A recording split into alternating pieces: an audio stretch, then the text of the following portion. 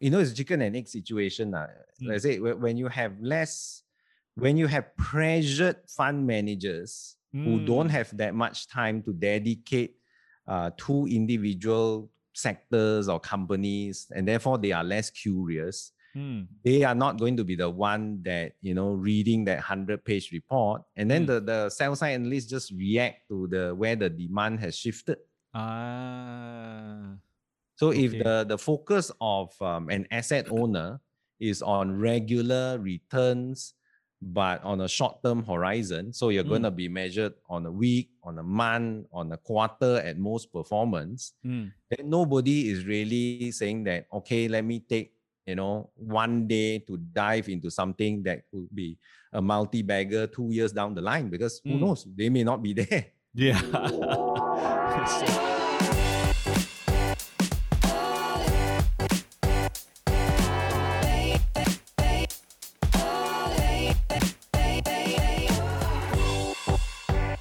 Before we begin the podcast, have you gotten your free ebook?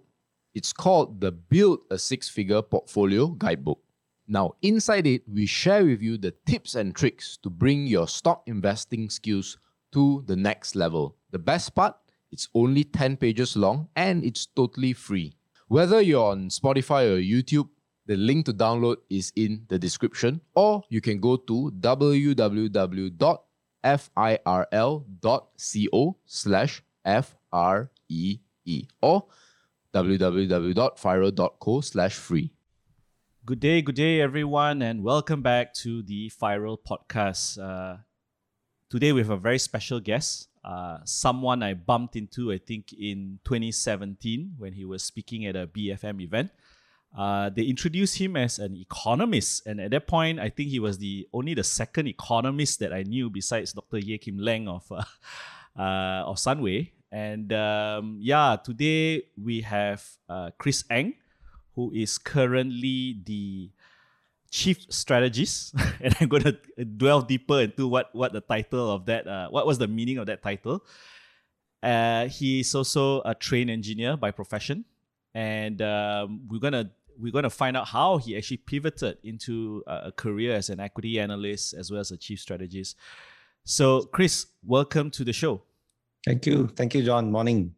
Yeah, MJ and I, we're very excited to have someone who has, been in the industry long enough, and we're gonna try to get the audience through your life story and what are the tips and tricks that they can apply from your own learning throughout the experience in the industry, and try to see whether they can become better investors themselves. So I usually like to start this kind of podcast with a little bit of background. Why did you choose engineering? Take us through your profession, and then why the sudden pivot into equities, actually. Hey, sure. Morning, MJ, as well. I guess I was a fairly decent student in school. But then when I was taking my SPM, I had a bit of an anxiety attack. So before that, I was to be a surgeon. And I think when you have anxiety attacks, then you have these hand tremors. Oh. So that kind of ruled out. At that time, I was still young, so you're not able to have the long-term perspective, knowing that these are things that can be overcome, just a matter of time.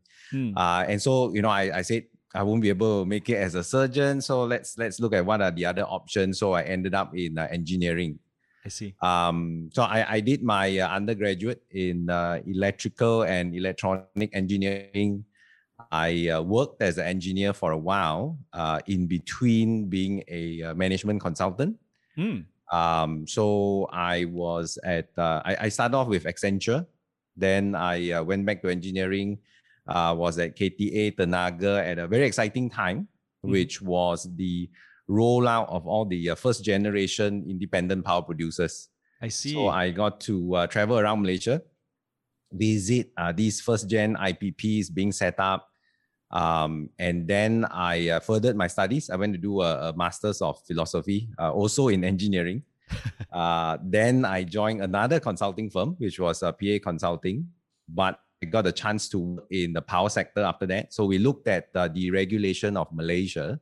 And Malaysia was actually the first looking at deregulation in the region. So unfortunately, nothing has happened since then. But I got to roll out the deregulation in Singapore itself. So I worked a couple of years in Singapore, doing the weekend fly back to KL. Wow. Until my wife got pregnant. So I said, we can't keep doing this. So we need to come back. So I came back to KL. That was in 2000, late 2002. And there wasn't much going on in KL in terms of power-related consulting jobs. So me and my wife, we pray quite hard. Say, we doesn't look like anything much happening. They wanted to send me to Indonesia. So it was out of the frying pan into the fire. Because we had a thriving practice at that time in Indonesia, a lot of World Bank and ADB projects going on. So we said, oh, that's worse. So we prayed quite hard for a job. But after a couple of months, nothing came along. And so we said, if God wants me to go somewhere, he would just open the doors. So one day, I opened up the paper and I saw this advert for OSK Research, which was my old company. And I didn't know what it was about. So I thought it was about market research. So as a consultant, you do quite a bit of work with market research companies. So I just, I said, okay, let's just give it a try. Let's go for the interview. And when I turned up at the interview, I met with the head of research at that time, who's still active in the industry nowadays. And I guess after a couple of minutes, you realize that this guy, he's an engineer, he's got no financial training. He's not going to be able to do this. And at that time, I was not active in investment. So I thought, it's not really my cup of tea, probably not keen as well. Then he said, but wait a minute, we've got a ventures arm. So why don't we see whether there's a vacancy there and whether you'd be suitable for ventures? And in PA Consulting, I had we done a couple of projects with MAVCAP. So I was familiar with what venture capitalists look at and all that. So I said, okay, let's explore, see whether that's possible. So about 2 weeks later, I get a call and said, this is the MD's secretary, and MD wants to meet you. So I said, okay lah, let's go and see about this venture cap thing. So I turned up, and halfway through the interview, I asked him, I said, oh, is this for the ventures job? Yeah. He says, no, you got no financial background. You can't do ventures. This is for research, equities research. So I guess I look quite doubtful at this, because like I say, I wasn't active in investment. I didn't have financial training. And then he looks at me and then he says, why don't you go home and you talk about this with your wife?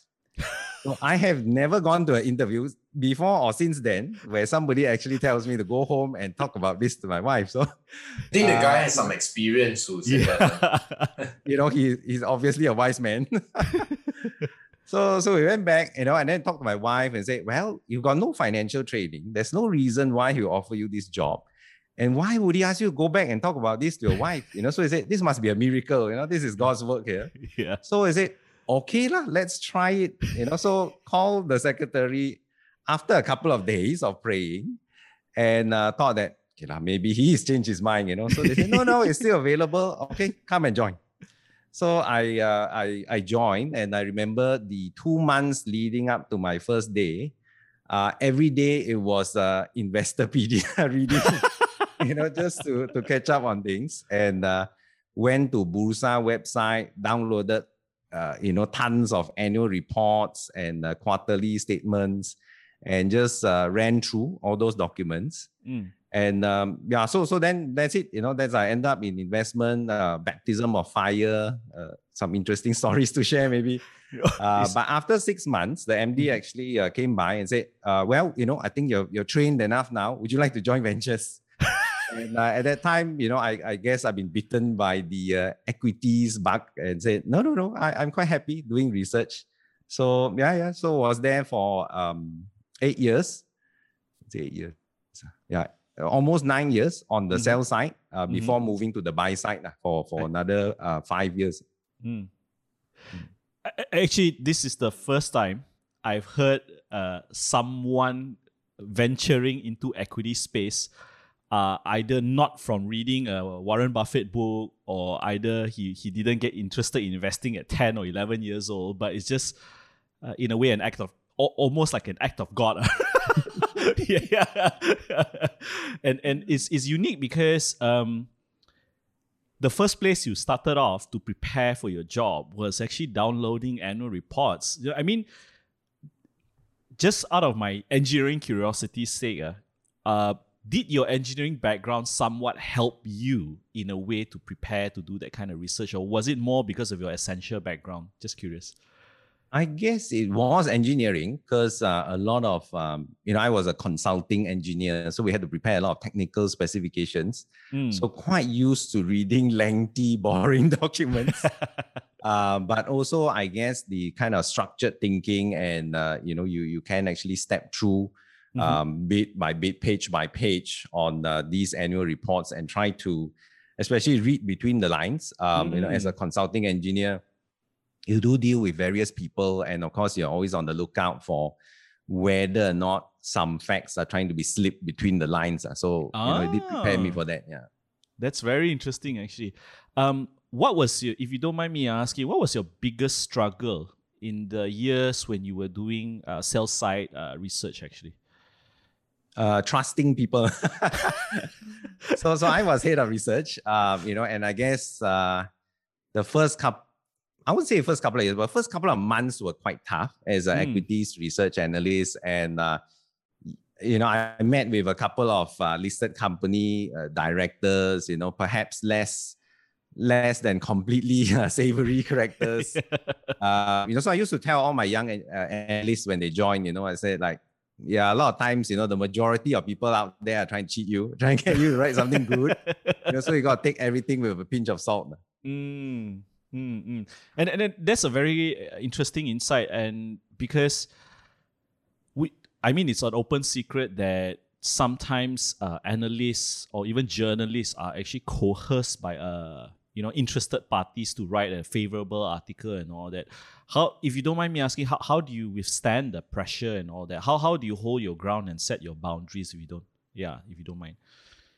Well, I guess on the sales side, we were quite blessed because at that time, the company wanted to build up the franchise. And of course, OSK Research had a bit of a history.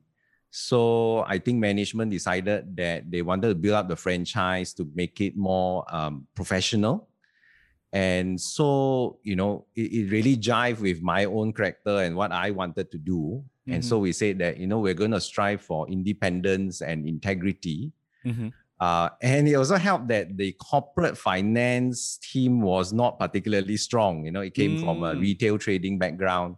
So we didn't have that institutional business to pressure us in that direction.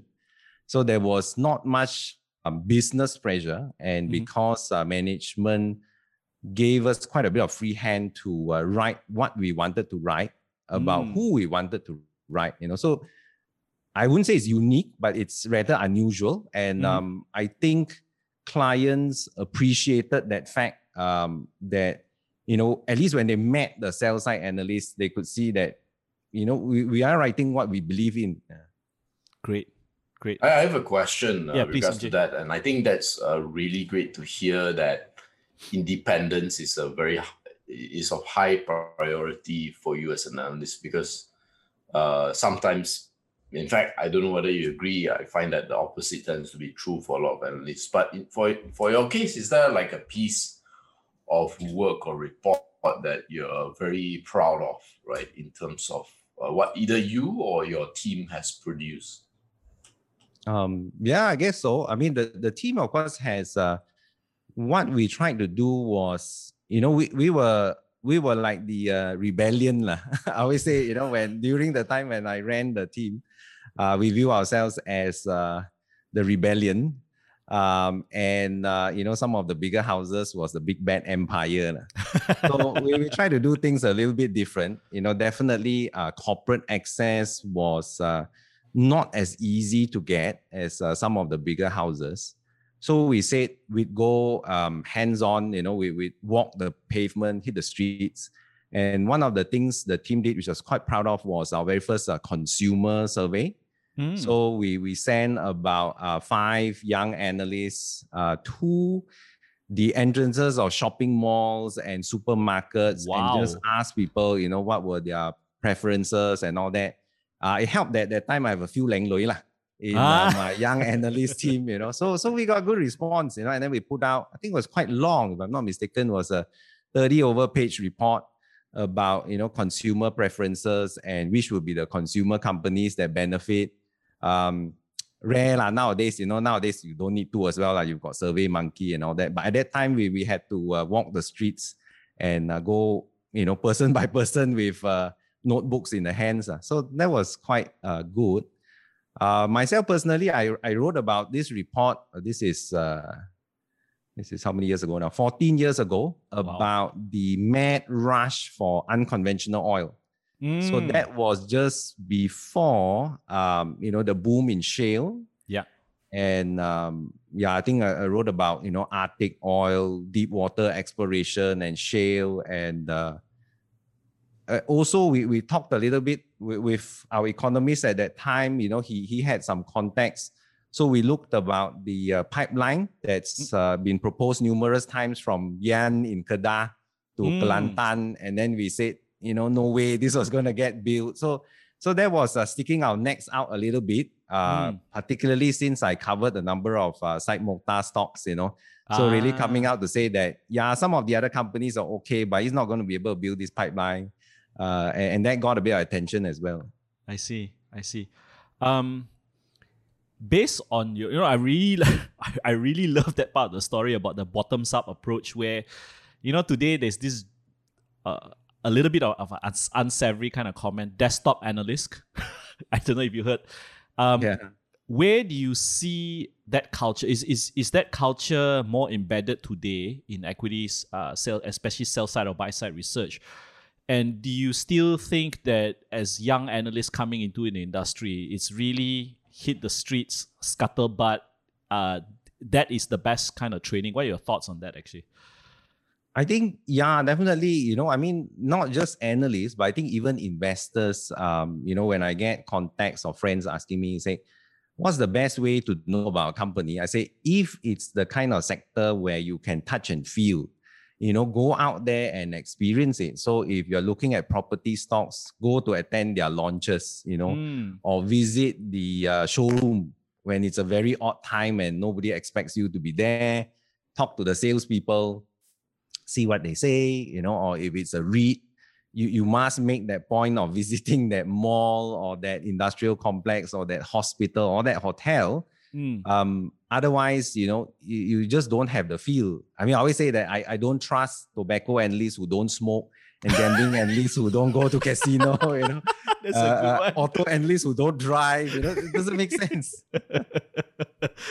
You don't even touch and feel the product, right? How will you know whether tobacco is going to be, you have to take a puff of Marlboro only, then you know it's good, right? Yeah. You get all these nowadays, well, not nowadays, but a couple of years ago, you get all these young lady analysts covering Carex, and then like, are you sure you're the right person to cover Carex? Yeah. Probably they did a survey on their spouses or they weren't married, so okay. Either way, it doesn't look good. Yeah. Great. So moving on slightly onto your role where you actually went over to Etiqa. And then in Etiqa, you headed their head of research first for alternative investments and product. That's where I think I met you early in 2017.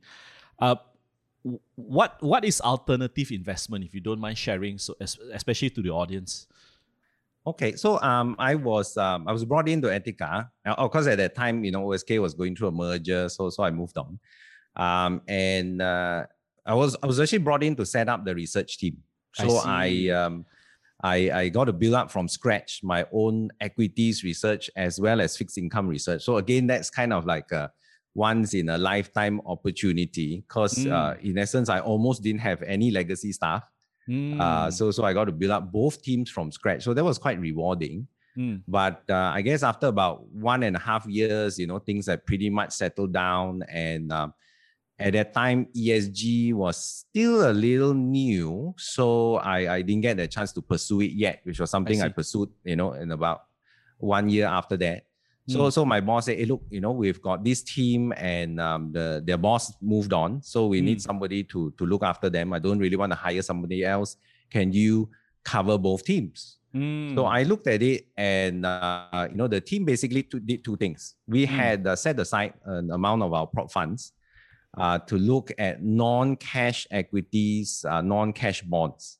So anything that was non-cash equities and non-cash bonds and non-money market, we could invest in it. So that was pretty interesting. It wasn't a lot of money, but it was interesting. So we looked at from structured products to mutual funds to ETFs. So to us, that was alternatives. We didn't have the mandate for private equity or luxury products or anything like that.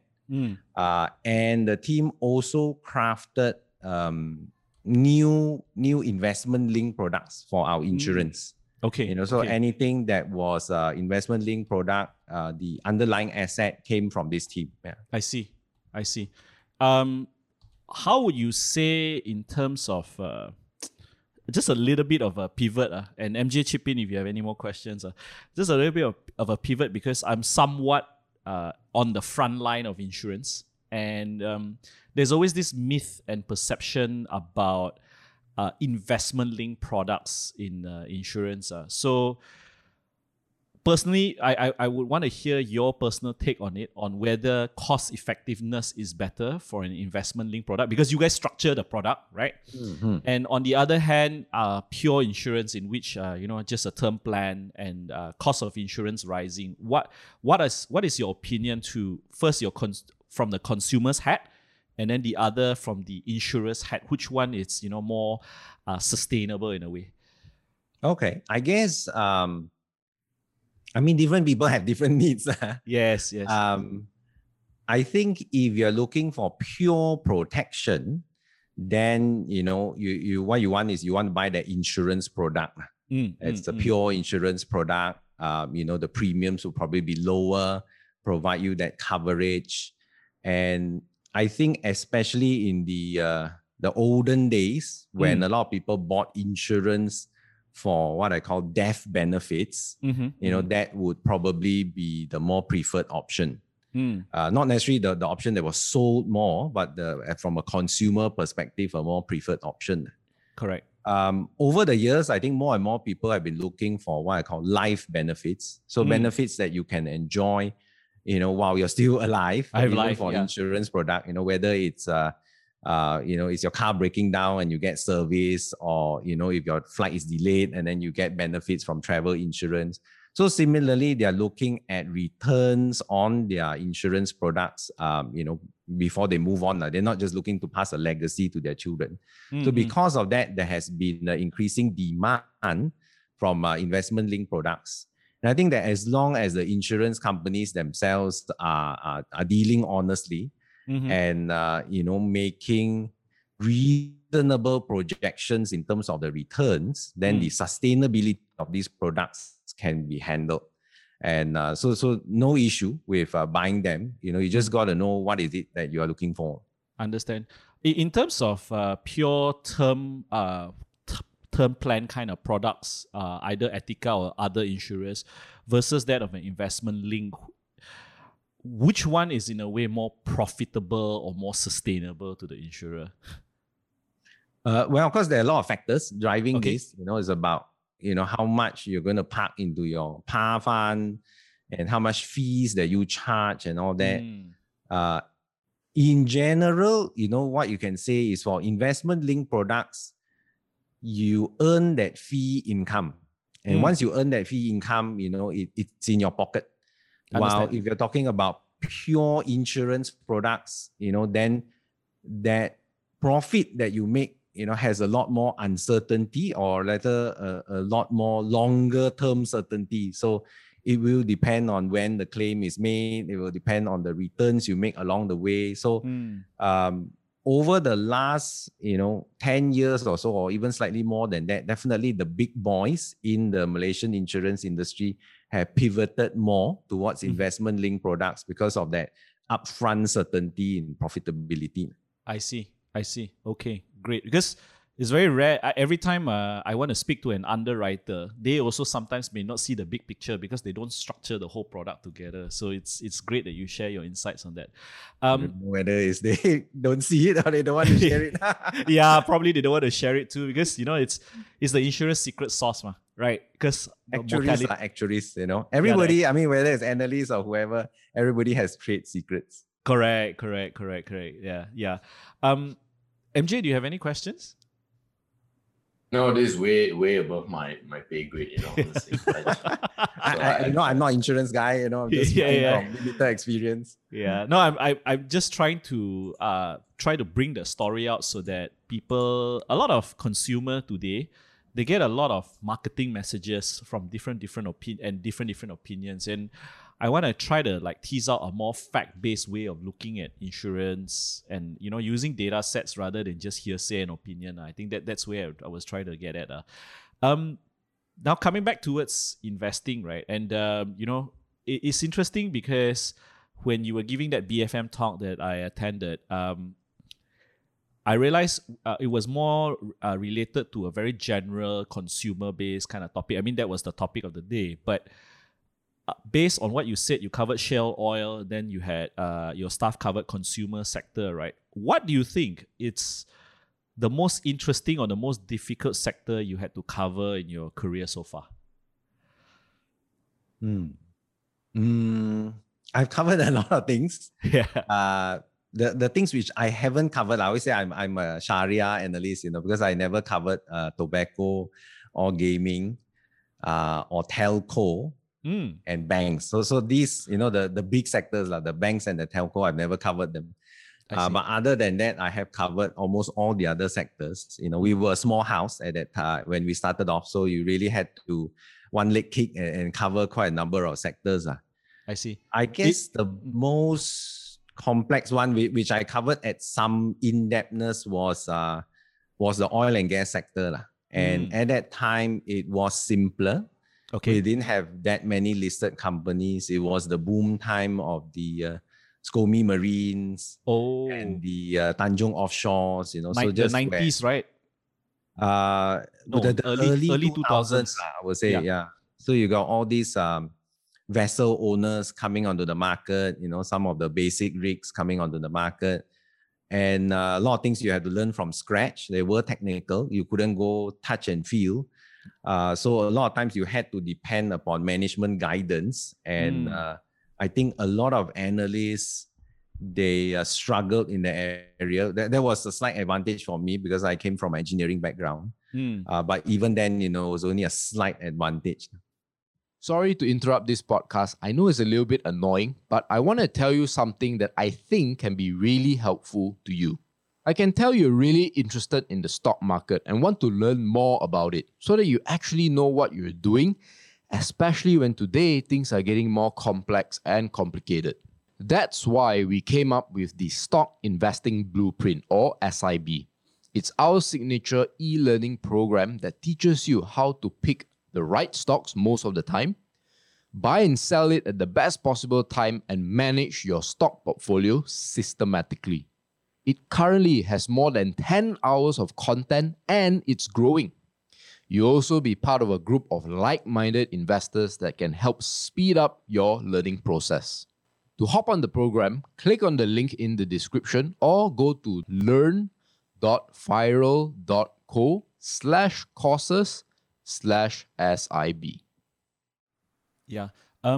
Interesting that because it's actually a leading question towards your research methodology, because consumer sectors is very easy. You can do a survey. You can read a lot of it's an easy touch and feel. But when it comes to even manufacturing. Sometimes if you don't get access to the plant, you don't understand it's a B2B business, right? How do you go about doing your research? And secondly, is there any practices that a retail investor that may not have access to this kind of resources, what can they do? Yeah, I guess the second question is the more important one for your listeners. Yeah. And I would still say, you need to do a lot of reading, and try and go out. I mean, if you're really keen on going big on some of these sectors, there's a little bit harder to touch and feel. You do need to build up your network.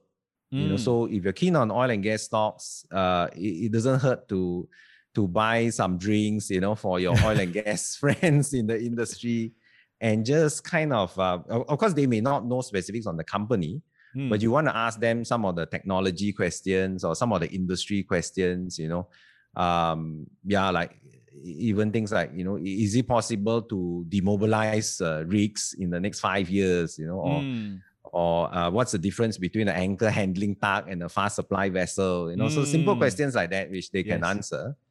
And then, just read out a lot on what's happening in the industry, maybe get hold of some of the trade publications as well.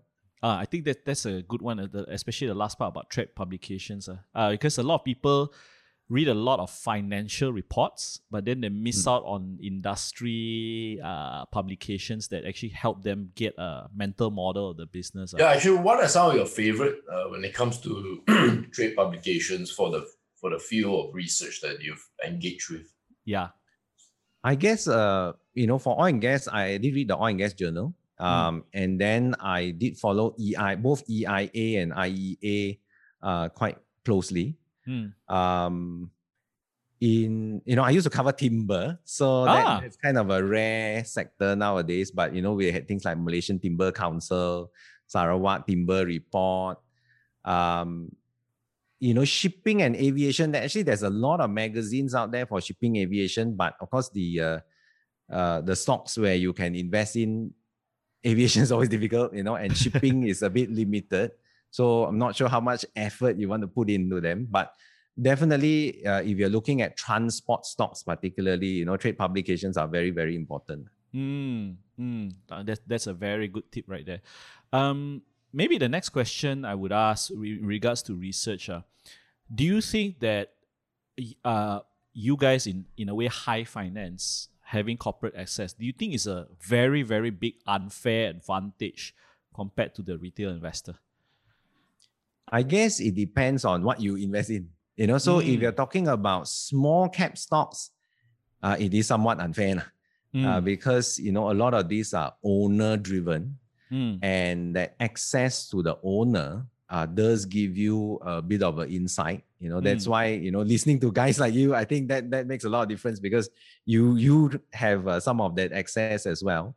And if you share, if you're able to get insight into what the owners are thinking about, it does make quite a bit of a difference. But that can be overcome by following up closely on their stories. So whether it is some sort of a public figure with a social media account, or because they do meet other people who write about them and put their information out, then that retail investor needs to go and follow up on these. I see. For the bigger cap stocks, of course, they make much less of a difference whether or not you have access to the management. Yeah, I think that's a very good insight as well, because but ironically it's the opposite. The smaller cap guys don't want people to meet them, whereas the bigger cap guys understand the importance of IR and all that kind of thing. How do you think it's very different? I mean, you've been to Singapore, but obviously not in the capacity of equities research. But do you see other countries placing a better or more importance in IR compared to Malaysia, and does it help the investing community actually? Well, I used to be an airline analyst as well. So very different, I think, when you look at let's say like the bigger cap Singapore stocks. Now, it doesn't mean that it's bigger cap worldwide, because Cathay doesn't see analysts, Yeah. Okay, I didn't know that. Okay. Yeah, I think they only see analysts twice a year. Yeah. But SIA is very investor relation friendly. And most of the big cap Singapore stocks, they're also very transparent. The reports they put out, even the quarterly announcements that they put out, are very comprehensive. And they don't, if you really ask them, if you ask them anything that's in the report, they will tell you to refer to the report. You ask them anything that's not in the report, they generally won't share, because they're very big and focused on making and very transparent. Everybody gets the same amount of information. I see. Small cap Singapore stocks are somewhat similar to Malaysian stocks, I would say. And the difference between the two markets is, at least when I still used to look at Singapore market about 5-6 years ago, is that they don't really have much in terms of the mid cap space. So in terms of structurally, the market is not too different from Malaysia, dominated by a few big caps, many small caps, and lacking a bit in the mid cap space. It used to be that Singapore lacked even more than Malaysia in terms of the mid cap space. Okay. Do you think what do you think would be an incentive or an encouragement for small cap stocks to actually be more, how would I say, transparent and a bit more color in their disclosure? Because, as you rightly pointed out, in my years of reading annual reports, some reports just completely turn me off because it's like, what are you trying to say? It's like you're going around in circles, is very corporate speak. And I don't get that kind of disclosure. But at the same time, when you ask them at the AGM and avenues where you can actually have access to the management, they don't want to share. And you question yourself, why should you invest? But at the same time, you see good numbers, good fundamentals, but they just don't want to share those stuff. What do you think would encourage these owners to be more transparent, actually? I guess, well, I mean, the easiest way to convince them is to show that, if you could pick two companies, one that didn't want to share and one that shared, and show them, over the 10-year period, and say that, look at the share price performance, look at the PE multiples, because really that's the main differential, right? I mean, if you are familiar with the market, people like you, it's the PE multiples that are going to expand, and be very numbers oriented and show this to them, because they are owners. Yeah. So if they're going to own like 20 to 60% of the companies, what they want to see is the value in their stock increase. There's no point saying, okay, I'm going to take you on a road show. You get to go to Hong Kong or London and see all these people, That one time maybe you can get into it. The second time, it's the dollars and cents. So I think people like Bursa and Mira, they've done a good job in having all these forums where the companies get to talk about themselves. But I'm not sure whether, that effort has really been put into graphs and charts and tables and just sit down with the owners and say, if you do this, this is what you get. They should make you president of Mira, Chris. I'm just kidding. No. Okay. Next, in your years and many more years of being in the industry, what do you think is lacking in either the buy side or the sell side? And what are the commonalities that you think can be further improved to up the game of our financial services sector or financial analysis or equities analysis sector, actually? Well, I guess the buy side, what's glaring, I think, in terms of what can be improved at the moment is activism. So, you have a few of the big GLICs, and of course, they've taken a much more active role nowadays. But the asset management companies, the insurance companies, they shy away from all these things. And I think that having more activist investors will improve the quality of the market as a whole. Specifically, I think on the people there, it's a bit unfair to generalize it, but I think that buy side teams could be more curious about the companies that they invest in. As you mentioned, it's a lot of times desktop analysis, and you can't really blame the buy side for that because they've got such a wide portfolio to look after. Correct. But I think that if they are increasing their holdings for a few particular investments they should be a bit more curious about what they do, what is the industry trend that's happening.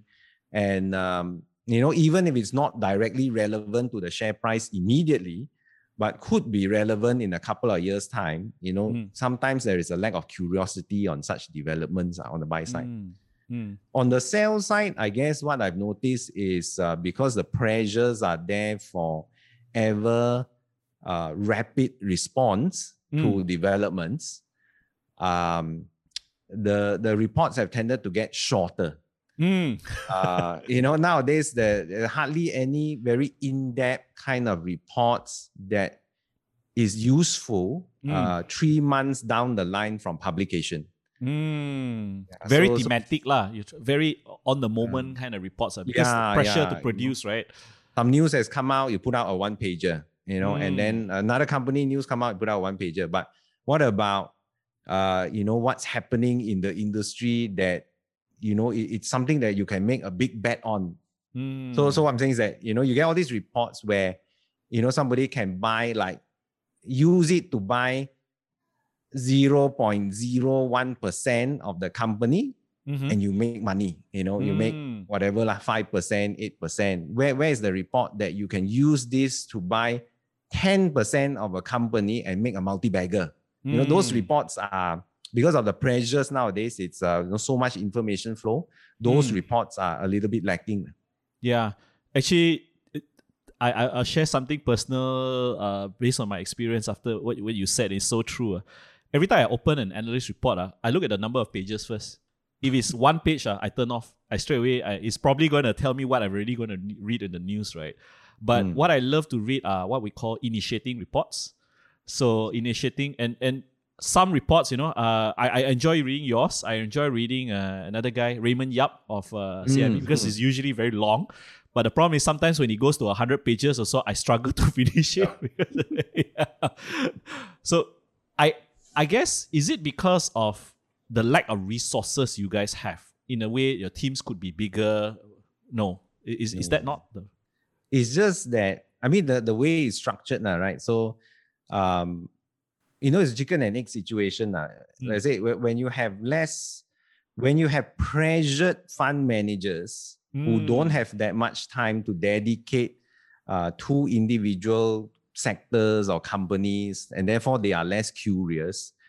They are not going to be the one that, reading that 100-page report. And then the sell side analysts just react to where the demand has shifted.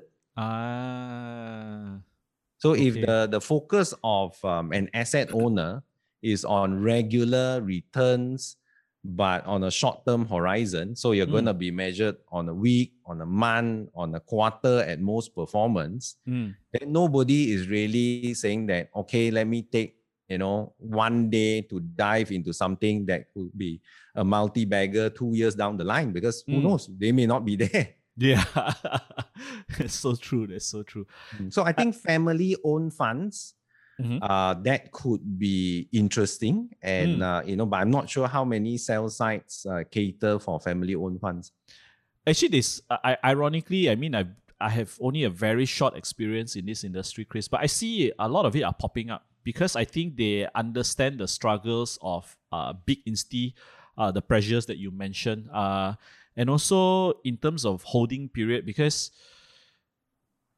I think there's always pressure from external shareholders or fund holders on returns, especially short-term returns. And I'm going to come back to that later, but I want to peel back a little bit more about activism, and I don't know whether MJ wants to chip in with me on this. We've got activist investors like Carl Icahn, Elliott Management, go in straight away, demand board seat, bank table, right? And then you've got the European guys who, go in and they help out operationally and they try to steer the company better, companies like Heineken and all that.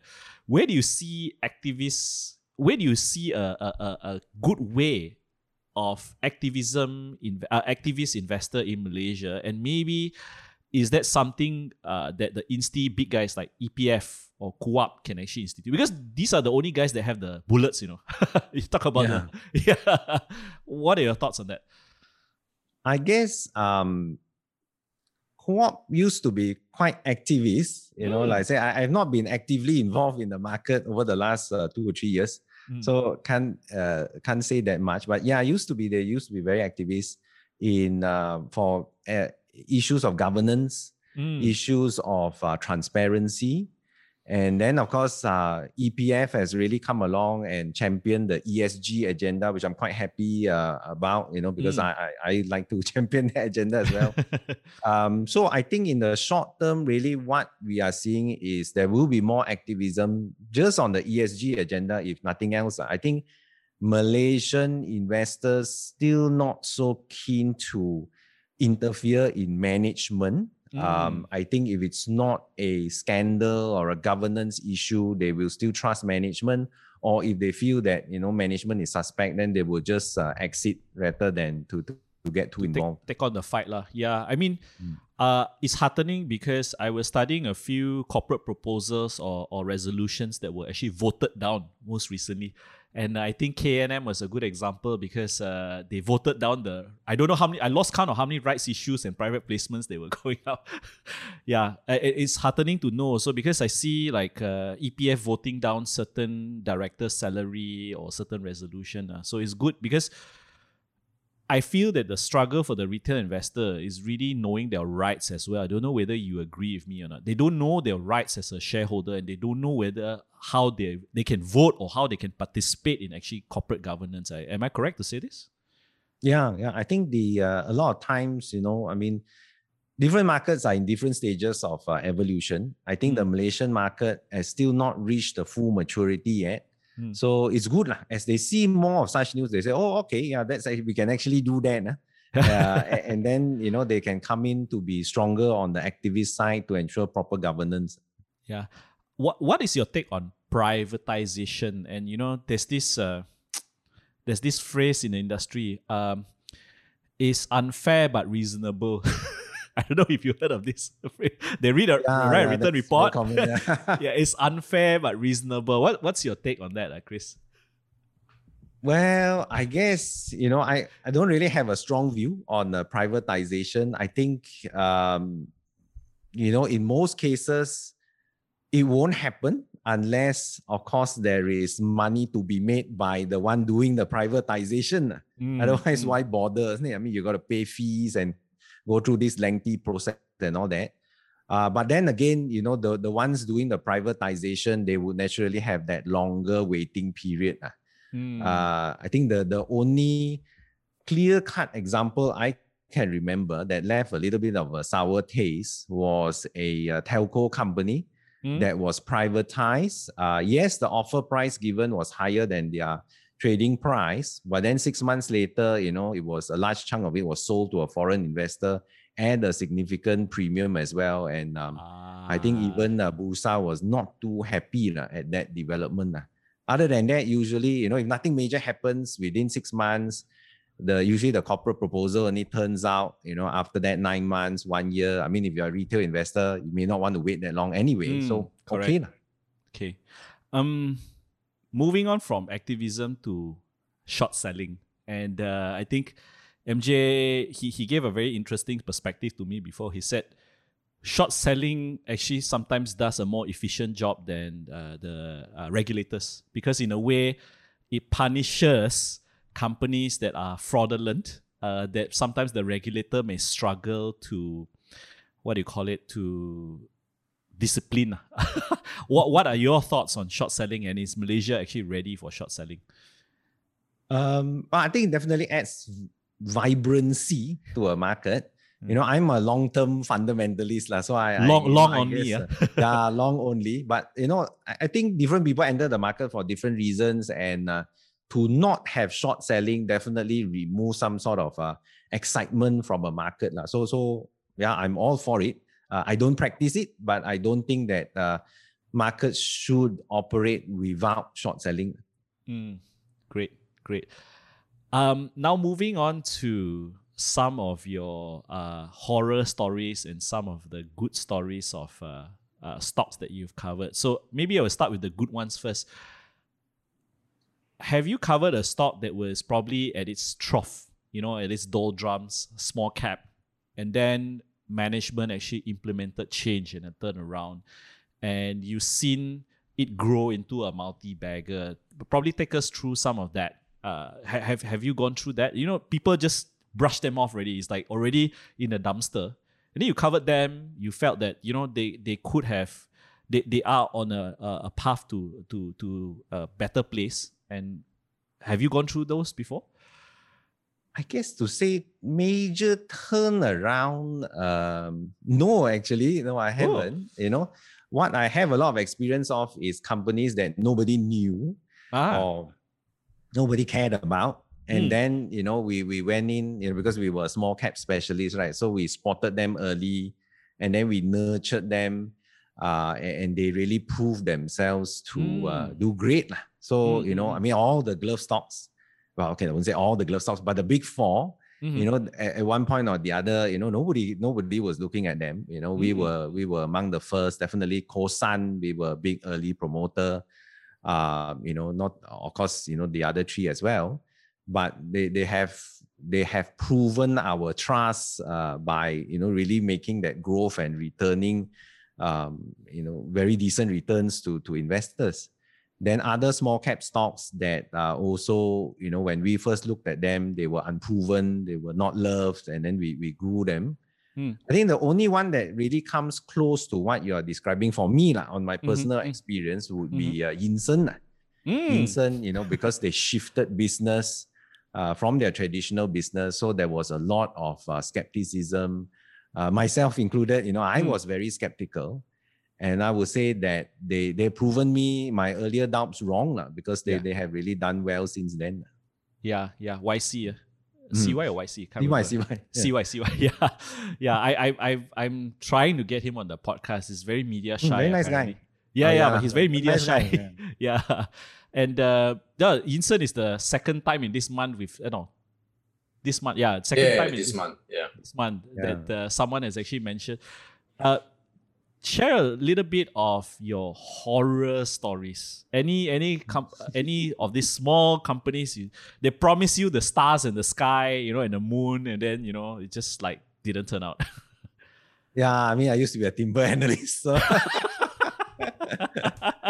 did they bring you to their timber logging areas or not? Yeah, well, we were supposed to do the flyover, but then weather was bad, so the helicopter couldn't take off. Yeah, but many unfortunately, I definitely don't want to say all, but many in the timber industry and the downstream as well, whether it's the plywood or whether it's the furniture, have made promises in the past that were quite difficult to achieve.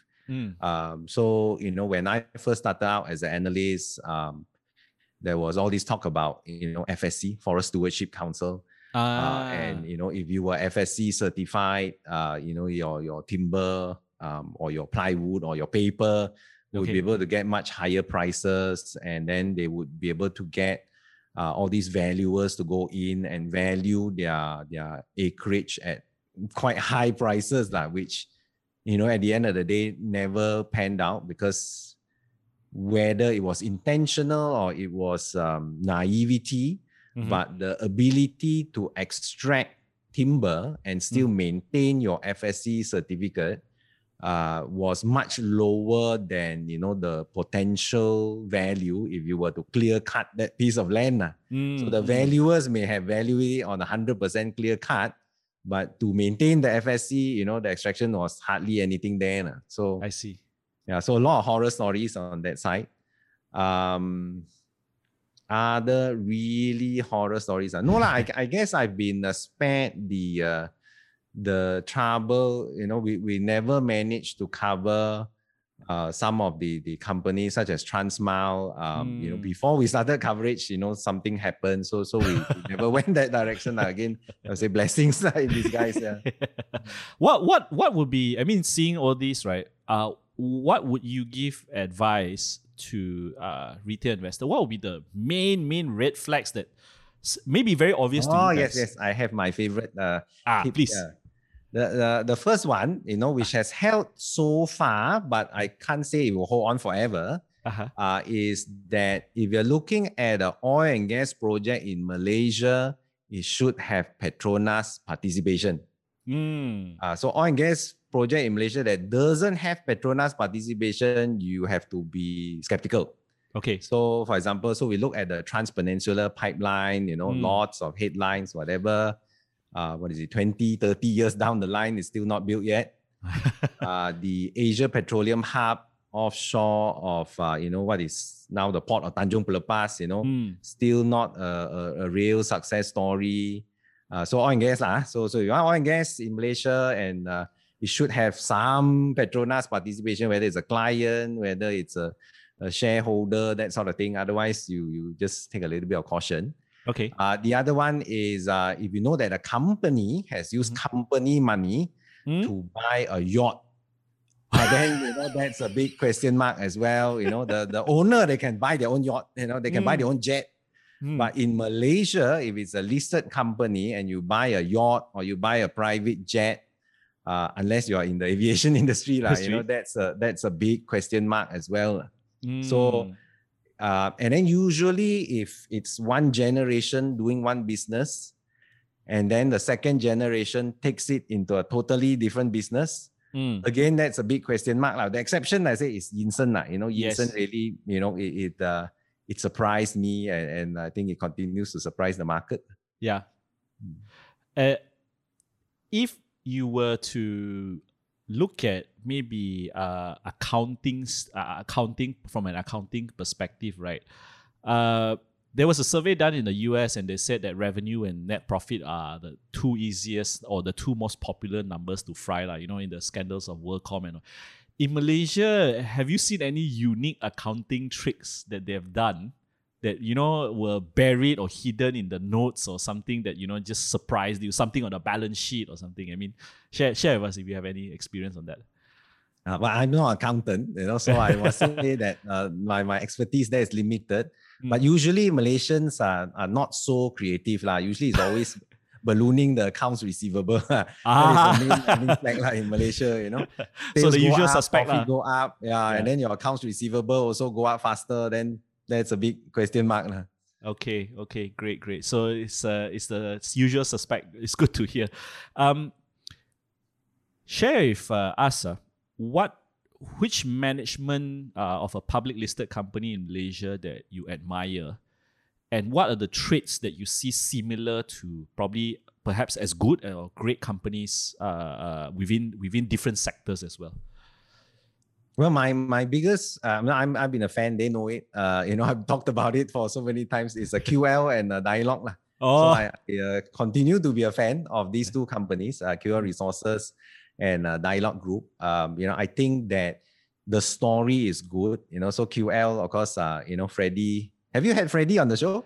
I'm trying to bring him. Actually, I want to bring Dr. Chia and Lee Kai. Because Lee Kai, the first time I saw his face before he headed, on the annual report that is, headed Family Mart, he had less white hair. But as years progress, I see it's like totally turned white. So I don't know whether if I call him on the podcast, he'll be more stressed. Yeah, so please continue. QL and Dialog.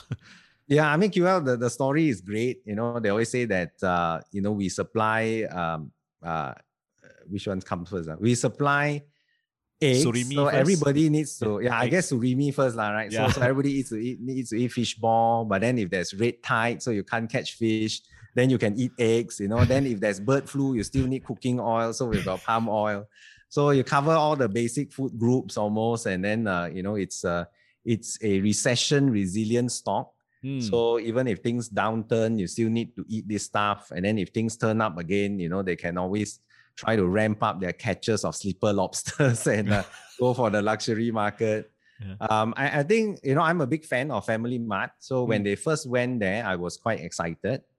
And, if not for the COVID, I guess they would have turned profitable. It would have been the fourth leg of profit generation. It's a very conservative management, and yet they have managed to build up a second generation to take it forward. So in terms of numbers, in terms of management, in terms of industry sector, they've got all kinds of pistons firing. And it's not to say that they haven't made their mistakes as well. They've had exploration in producing, I think was like biomass wood chips, which didn't work. but then they quickly managed to say that, okay, this is not working out for us.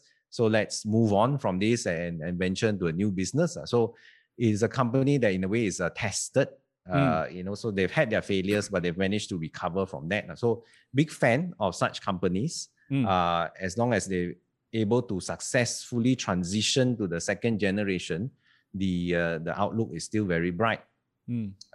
Similar to Dialog, so Tan Sri Ngao, of course, built up the company, and as investors, we always meet with Mr. Chew. Yeah. And then now, of course, the second generation Ngaos are there. Su is there, and then the Tan Sri son is there.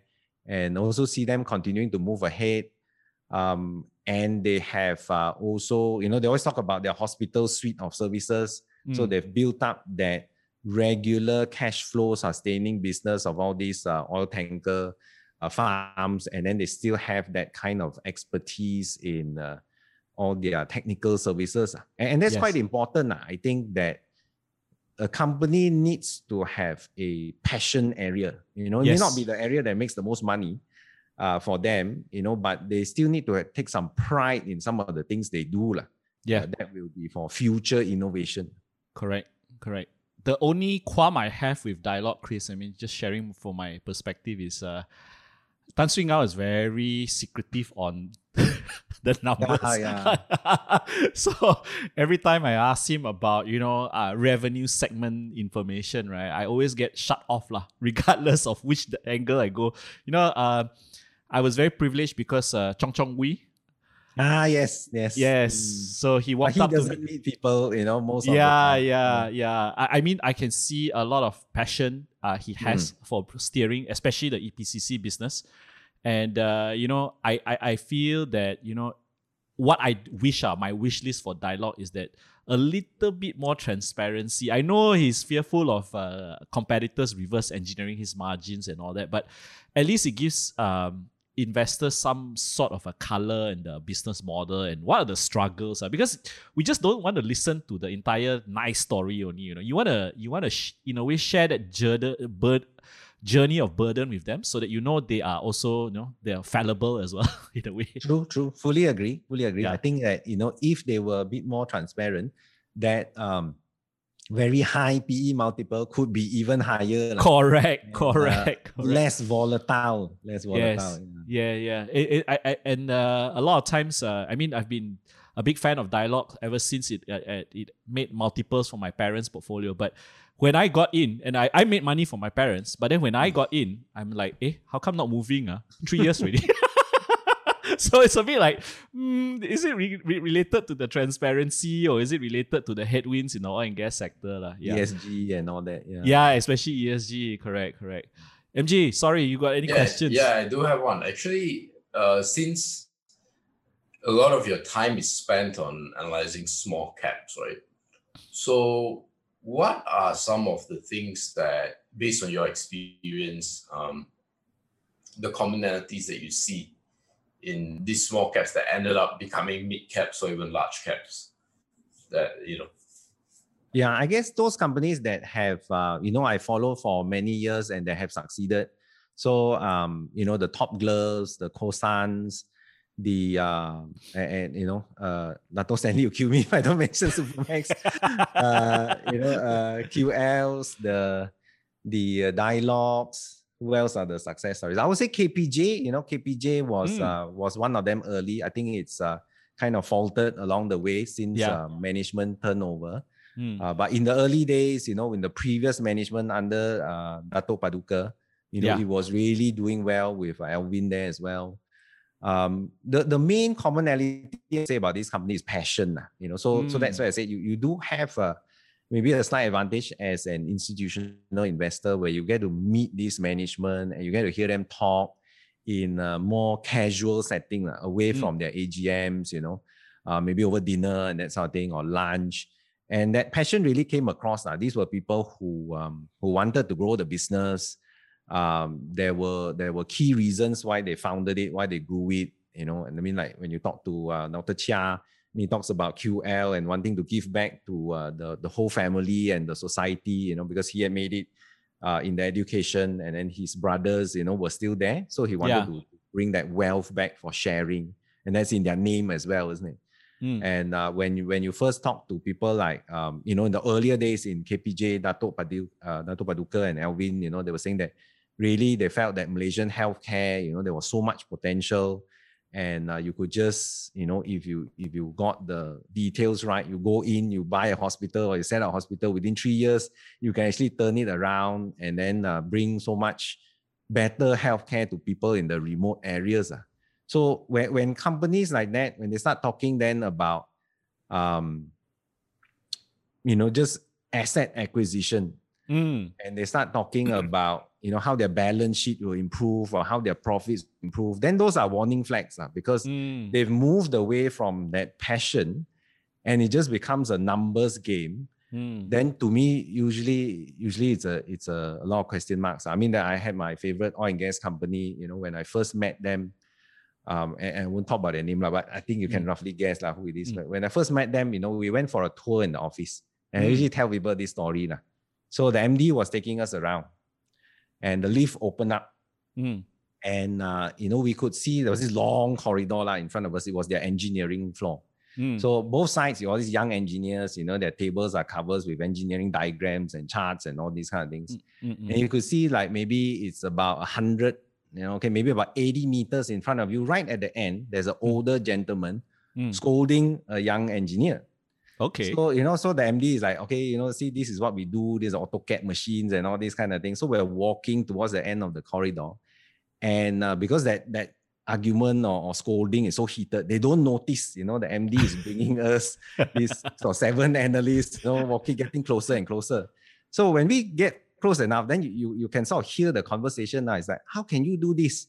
Where's the pride in your work? When we do something like this, it's got to be correct. You don't just send this thing out to a client and all that. So I was like, whoa, this is a serious business. Yes. And then we're like 5 feet away. Suddenly he looks up. So because his MD is here, he's got this bunch of visitors. So then MD said, this is our head of engineering. Okay, Wow. This company is something worth looking at. And indeed, they had this 4 or 5 year run of great results, and then after that, and when they used to give briefings, they say, this is our patented technology, this is the next thing that we're going to look at. This is what our engineers are doing. After a while, it became like, okay, we're going to buy this asset, and then it's going to add how many manufacturing capacity, or we're going to buy that, and then our bottom line is going to go up 15%. The passion just went, then it's like red flag. Okay. I'm just, my mind is going in all directions now. How can a retail investor actually somewhat detect that passion without excess, you see? I mean, the only avenues he has is probably an AGM or an EGM. What other ways? I mean, I think I've asked this question, but what other ways do you think you can advise an investor? I would still say to follow their story quite closely. I mean, reading papers and all that,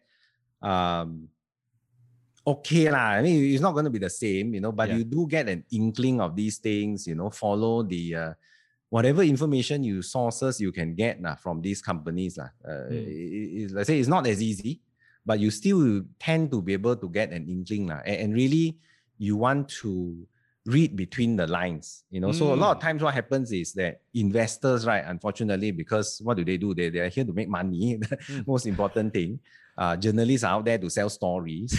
So they will tend to write about the things that, the big news, the company say their profit is going to grow 20%, that kind of thing. But you want to read the subtitles.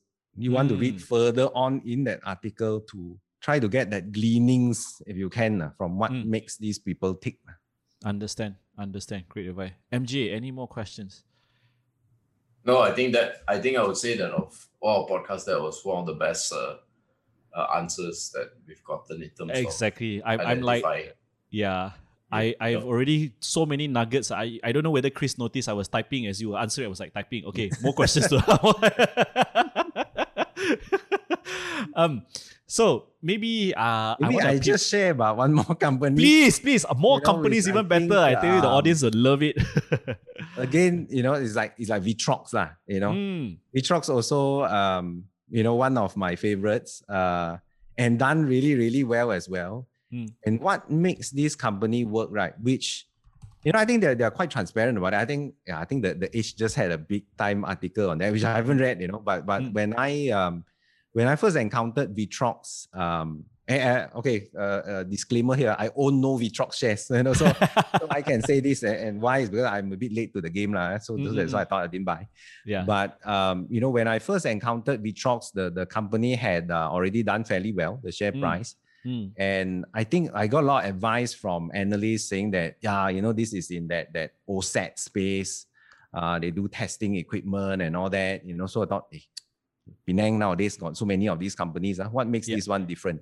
So we did a tour of their company, and then we met the two guys, the two heads, right? So we got the founder, and he's the engineer, he's like sorting out all these technical aspects, and he has that passion as well. And then we have the marketing guy, which is like covers all the engagement with clients and all that. So they really jive well together. And because of that, that persona, the company persona that they give to investors, you can see that, even if the numbers, right, are moving in the same trajectory as some of the peers, the PE multiple is just expanded so much faster than that. Correct. Peers. So it is quite important, for companies to have the right people doing investor relations. So whether or not it is the MD or the head of finance or investor relations head, if you get the right person there, which balances being transparent to the investing public, sharing the right amount of information, and also willing to share if things go wrong, so that people say that, okay, I can trust this company in the longer term. Then really you will see that PE multiple increase very significantly. And speaking about PE multiple, and just a story that I share from a third party. The CEO of Vitrox washes his own plates after lunch. I don't know whether you noticed. I didn't know that. So they have this policy in the factory where once you finish your meal in the cafeteria, you actually clean up on your own. So there's that kind of equality. So already speaks volume of the value sets that he embodies. And I was very privileged to meet him a few times. But one thing that really caught me was that his interview process, Chris, I don't know if you've heard this from him. Prior to being so big, he interviews every single staff. That means they have a few layers right till the end, right? He will still have the final interview and the final say to maintain that kind of culture. I don't know whether he still practices that today, but if he does, then kudos to him. With regards to PE multiple, right? Here's this perennial question that MJ and I always gets asked, and I, as an investor, both in the overseas market and in Malaysia, and I'm a big fan. Both of us are electrical engineers, so everything tech, I just zone in one. Just like so. Here you have a company like Vitrox trading at a PE multiple of 70, 80, sometimes even close to 100. And then you've got a world leader in wafer fabrication like TSMC trading at a multiple of 32. Do you think that discrepancy in PE is justified? And why do you think so in Malaysia? Well, I guess TSMC is, is really ahead of his game. So they have both the size and the strength behind them, and yet they are on that cutting edge, very hard to maintain. So to me, 30 over time PE already is very good. Vitrox, I guess what they have is, it's a much smaller company. There's a bit of scarcity of supply, trading volumes are not that big. And yet when you see them, it's not a commodity business. I think that's the thing. Sometimes some of these OSAT players, they are a big commodity business, especially if they're in the testing side of things. Yes. While Vitrox is in the manufacturing of testing equipment, where you do need the engineers, you do need the design skills. If it were to ever approach anything close to TSMC size, I don't think they can sustain that kind of PE multiples. Yeah.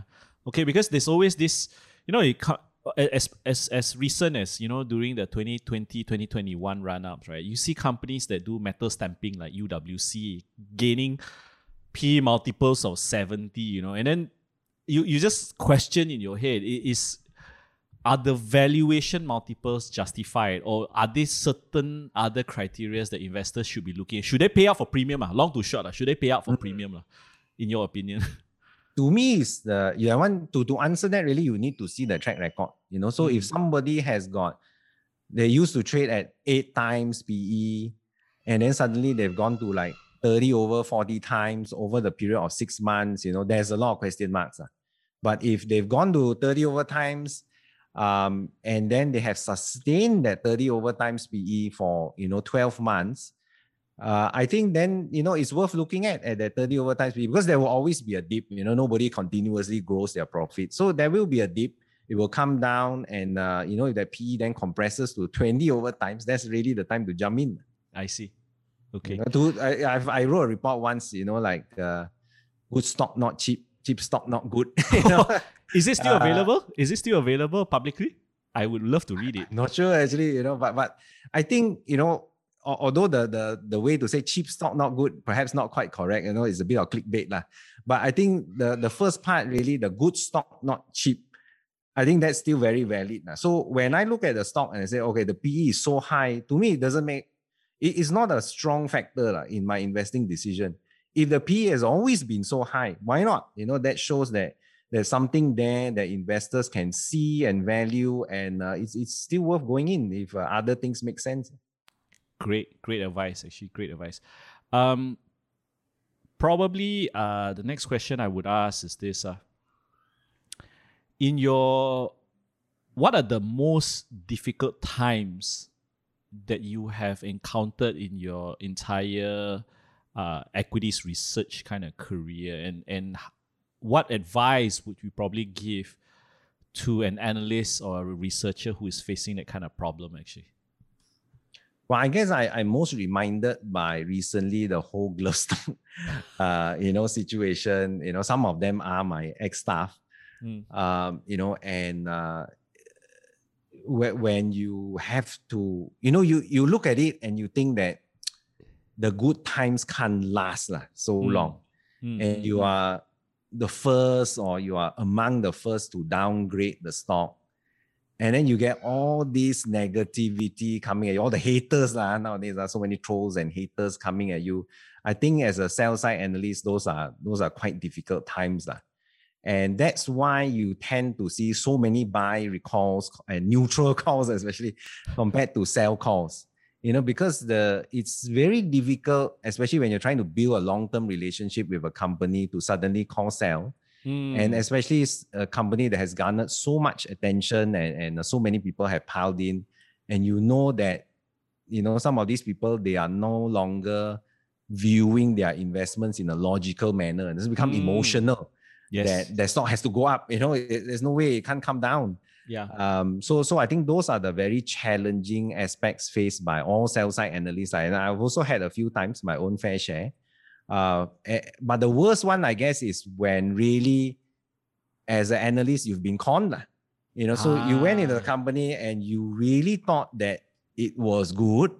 And so you wrote this report, and then suddenly it goes limit down. So that is the worst thing that can happen to an analyst. And if you've got a good head of research, and maybe that can be minimized, but I don't think it can be zero rise. Even very experienced analysts end up like this as well. I think recently you have, of course, the oil and gas company case, which I don't know, because I've never looked at them, I've never met them. But I think that as an analyst, you would be in a very uncomfortable position now. Correct. Especially when it was a buy call, and yet all the red flags are coming out right now. Yeah, Actually, ironically, that particular company, when the scandal actually broke out, right, I actually went to look at quite a few analyst reports that were doing the buy call. I just wanted to see the justification in a way, and does it still hold water in a way? And what were the not to judge from a perspective of judging, but more to see what was the rationale in what they saw based on the information to build, in a way, mental models to help us invest better in the future. Yes. To prevent, really to invest better in the future. Yes. MJ, sorry, any questions? No questions. Yeah. probably one of the last few questions before we wrap up, Chris. And I really and thoroughly enjoyed this. I think there's a lot to glean. I'm definitely going to rewatch this podcast again. In the future, right? How far along do you think investors should be looking at vision and dreams? Because you see, today certain companies need to progress. Like you said, second generation, third generation coming in, and then you've got companies like Yinsen that completely went in a way off trajectory. Right? How much emphasis does an investor need to look at these future themes, and how much weightage and probability that they need to put on it? I mean, like, let's just say a company like Amazon, today we can't even recognize it from the earlier. I mean, for the lack of a better example, in Malaysia, look at Yinsen. I mean, it's still quite adjacent because it's like transport. But if you were an investor and then this company came up to you and says, I have this audacious dream of going in this. Yes, it's the tailwind. How much of it will you believe in it, actually? How much should you believe in it? I guess, as an investor, there is that part about how much you believe in it personally and how much you think the market is going to believe in it. So you are ahead of the market so you can get out before they stop believing in it. So it's a little bit different. Yeah. I would say that, the investing styles of money that comes to Malaysia and the investing styles of money that is in the US is quite different. So there, because, it is the natural, I think, American psyche and the availability of all this cutting edge technology, that if somebody were to come with an audacious dream, they have a higher chance of making that a success as compared to what we unfortunately have in Malaysia. So that's why the likes of the FANG companies, they trade at such high multiples, and yet, there is still so much interest in them. Look at Tesla, It's going to be very hard to imagine something like Tesla in Malaysia. So if somebody were to say that, I'm going to be the next Tesla and I'm headquartered in Malaysia, a bit hard. Even if you believe in them, how long do you have to believe in them before the market believes in them? So there's this whole long gestation period as compared to, what happens in the US. I see. But that being said, we have, of course, now is the Southeast Asian flavor on Wall Street. So you had C coming on board, you've got another 2 big IPOs coming up, and things may change. But at the moment, I mean, we do kind of a scanning around. Nothing really knocks my socks off in terms of what are the potentials in this part of the world. Understand. Now, that being said, they may still be strong performers on a market perspective, but, it's not really something that you want to go in and then say, I got a 5-year investment horizon, maybe nothing along that line. I see. Perhaps the last question for me, and I don't know whether MJ has another one, but in your entire career investing other people's money, do you find it a struggle to invest your own money because of lack of time or because of disclosure ruling? I mean, there's this perennial problem. There's this very funny interview with the, I think, fixed income and equity heads of Affin Wang, and I found that very, very hilarious because the first question they asked, I think you saw that, right, Chris? It said, are fund managers actually good at managing their own money? It says no, right? So does the same case happens to you, actually, in a way? Yeah, I guess it does. For me, it's more of like, it's part of my perspective as well, and my philosophy. When I'm doing a job, that is my focus. So if my focus is like writing reports or investing the money, that demands the majority of my attention. So my own money, that comes as a secondary priority. So therefore it tends to suffer. Not so much, I think, in terms of the going in. I think what tends to suffer is the getting out at the right time. Yeah. So and sometimes it's like knowing, I always say a little bit of knowledge is a very dangerous thing. And I give an example, a real life example of my own. I think when Desa Park City, Samling Group, Yeah, when it was first being launched, and then everybody was saying, wow, this place is going to be the big game changer, and the Klang Valley is going to be something different, right? So I said, okay, but then, I'm a timber analyst, and then this is Samling Group, so it's like, I'm not so sure, and then I just missed that opportunity, and really, they have done very, very well in Desa Park City.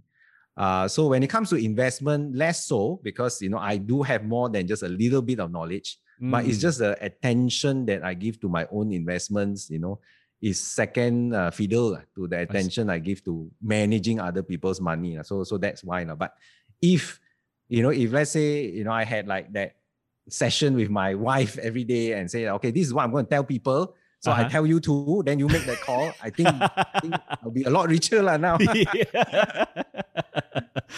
Okay, probably last question for me, which is, and I asked this to Datuk Tang as well. The skills that you've built up, and is very incredible. Starting from an engineering base and going into equities and picking up those skills, right? What advice would you give to parents to inculcate this kind of investing and financial habits to your children in a way? Yeah, so I actually do talk to my children. Not so much, I think, because there's, some of them are still a bit young on the investing side of things, but I do encourage them to be curious. I think this whole, to me, when I look at staff or whatever, I look at two things. Okay, I look at three things. The third one is quite hard to spot. The first is passion. They need to have a passion about something. It could be anything. Say if, let's say like somebody says that, oh, I like running, then okay, what shoes do you wear? Where's your most passionate track? Somebody told me the other day, I like reading comics. Okay, who's your favorite artist? Where do you source your comics from? And then, so that's something that, as an investor, you want to look for in the management of a company. The second thing I look for is curiosity. It's like, is this person, do they care about what's happening around them? Do they look out for why things happen the way they do? And that's really the one that I encourage my children to be about. If you're looking at YouTube, don't just look at, go and learn something, infotainment, rather than just pure entertainment. And I think that's very important for all investors. Don't just, always tell people, don't just read one source. Please, if you're going to put in money, please read more than one source, read more than one time. You got to follow that story for a while before you make that call. Find out really what is the company doing, who are the owners, who are the management, what is the industry happening. That curiosity has to be there. The third one I look is integrity, but you can't spot that so easily. So fast, it takes time. Yeah, okay. MJ, any last question? That was I believe that, John, you mentioned earlier on that about the faith, right? Yes, correct. You want to talk about, so I know, John, do you have a question about that? Because I find it very fascinating. I think. No, I want to leave it for you. Leave it for you. Yeah. When I look at all the podcasts, I find that only Peter, right, our other. But Peter's more spiritual rather than faith-based, actually. Yeah, well, I mean, they tend to be lumped together. So, like, what role has faith played for you, Chris, in terms of your career and, of course, even your personal life? Well, I guess, in terms of my career, in terms of my personal life, because it's a big thing, that's really what, in a way, defines me. In terms of my career, I remember the words of Warren Buffett, right? You look at somebody, you must look for intelligence and integrity, right? Without the second, the first is actually very dangerous. So, why I think integrity is very important is because of my faith, Now, of course, to different people, whether the person has faith or not, or what kind of faith it is, I think integrity is very important. And we discharge our professional duties along that line. So on the sales side, I always tell my analysts, I say, at the end of the day, people are going to remember you for what you write. And the worst is people are going to remember you for the wrong things or the bad things that you write. So if you write a report saying that, buy this, and the stock went up, people may remember you for 2 weeks. If you say buy this and the stock went down, they're going to remember you for a couple of years. So why did you call that buy when and it didn't turn out. If you call that buy and you were integrity, you put your heart and soul to it, it's really what you believe, it's okay. Let people criticize you for that 2 years. Your conscience is clear. You're honest to your faith. But if let's say somebody took you out for drinks and whatever, and you got some kickback, well, that's between you and God lah. It's going to catch up to you one day lah. So that's why to me integrity is really so expensive lah. And I mean so important, and even more so when you are managing other people's money lah, because people not going to forget it lah if you didn't have integrity. May not come back to you now, but one day, whether here or elsewhere, it will come back to you lah. Well said. MJ, any more questions? No, I think that is a very simple but rarely talked about thing, I feel, in the industry, because it's finance, so misaligned interests, lack of integrity, outright scams and frauds. These are very commonplace. But I think what you just said is not very commonplace, and needs to be heard more.